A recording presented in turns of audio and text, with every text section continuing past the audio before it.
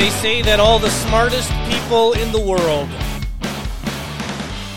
have messy offices. Yet further proof, my friends, that I am a genius.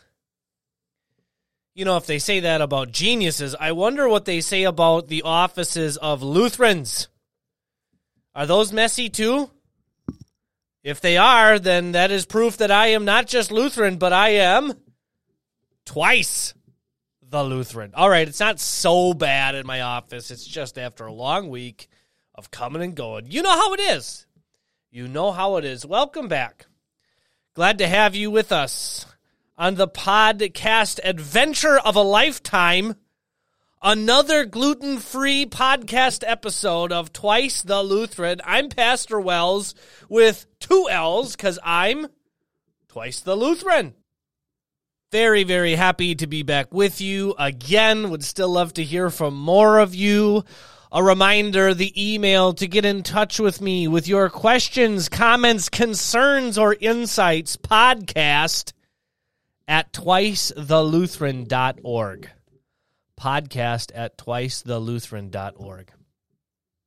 I thought about you guys the other day because, as you know and remember, we're studying the seventh commandment, that seventh commandment that forbids stealing. You shall not steal.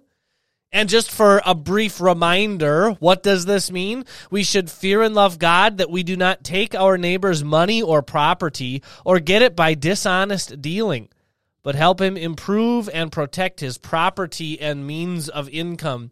So why did I think of you the other day? I saw a video, must have been, I don't know, was it on Twitter or something? There's this sort of controversy going around, this revelation going around that when you buy your laundry detergent, the bottle is like half empty. So the big economy-sized container is only maybe 3/4 full. So what did I see people doing? They're going to remedy the situation. You open the other bottle of laundry detergent on the shelf and pour it into the one you wish to buy. So that way, you are getting more laundry detergent for your money. So let me ask you, is that okay? Or let me ask you this, who is stealing in that scenario? Is the person pouring the laundry detergent together to make one bigger container, are they stealing? Or is the company stealing from the customer by halfway filling the bottle and advertising it as a better deal? I'll give you a minute to think about it. Who's in the wrong? Here's the answer. They both are. The answer is the question is who's the better crook?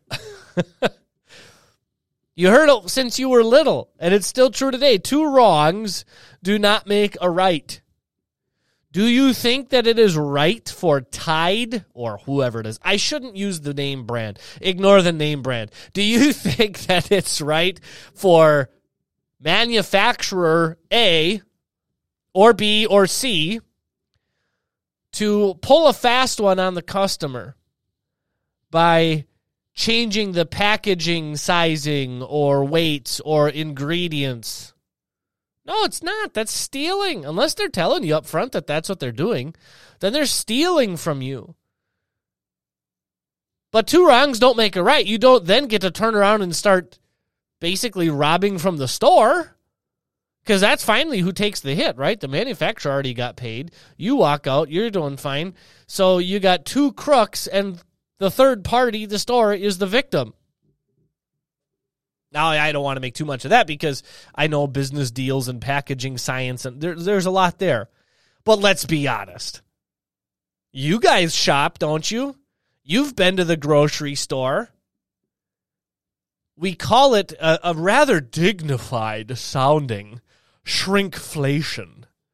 where you're paying the same price for the food that you did before, but the food's gotten smaller, the packaging's gotten smaller, or the ingredients have gotten worse. It sounds so dignified to say shrinkflation, like we're just going to play around and experiment here with packaging. You know what it actually is? It is stinking theft. Usually we think about, you shall not steal. Like, don't go into the store and rob from somebody. But the reality is, our theft nowadays is way, way, way more sophisticated than that. There are two ways in which we typically get robbed from in sort of secret or hard-to-prove ways. And this is not a political statement. This is just a fact of the matter. Inflation and taxation. Does anybody really think that it's okay that we are taxed to the rates that we are? I mean, it's legal. It's legal. God tells us we have to pay it, so we'll pay it. But I mean, think about it. There are some very big questions whether or not your tax dollars arrive at the location for which they were intended. There is a lot of question marks that your tax dollars are used in exactly the way that you're told they're going to be used. There are dollars that that fall into pockets they have no business being in, and they get there through very sophisticated machinations of monetary, financial management and policy. And sometimes I'm convinced that we make those processes purposely complicated. Because if it's too complicated, people just walk away in frustration and they never realize maybe there's some theft going on here. Now, I'm not pointing fingers. I'm just saying, all. I mean, if you don't have some questions about it, I don't know. Maybe you're not paying attention, but I got questions there. And how about that other one? Inflation. Yeah, that one's pretty sad, actually, when you think about it. Everybody knows that if you talk to Grandpa and what did $1 buy in Grandpa's day or great Grandpa's day that it doesn't buy nowadays. Yeah, that's pretty sad. Why is that? It's not that things got more expensive necessarily. Some of that's true, but it's that the purchasing power of the money that we have is failing. I think the dollar has lost something like, a huge, like over 90%. I don't know. Somebody look it up. Let me know. But there's a huge percentage of our dollar's purchasing power that has disappeared. Some of that's intentional. Now, I want to be careful because I understand that those things are complicated. Those are complicated ways. But finally, the rubber meets the road when you are shopping at the store and you realize, boy, oh boy, the grocery bill sure climbs pretty fast nowadays, doesn't it? And you look and you go, well, what I used to pay $300 for, I'm paying $500 for, so now I'm spending $500, and the cart isn't any more full than it used to be. And in fact, it might even be a little bit emptier because of shrinkflation. I understand your frustration, friends, because I feel it too. And I'm right there with you. So what's to be done? Start lining your pockets with stuff from the grocery store to offset the bill. Start combining laundry detergents on the shelf. Why not throw a couple extra granola bars in the box that you're buying too? Do you see how good we are at justifying or excusing our actions?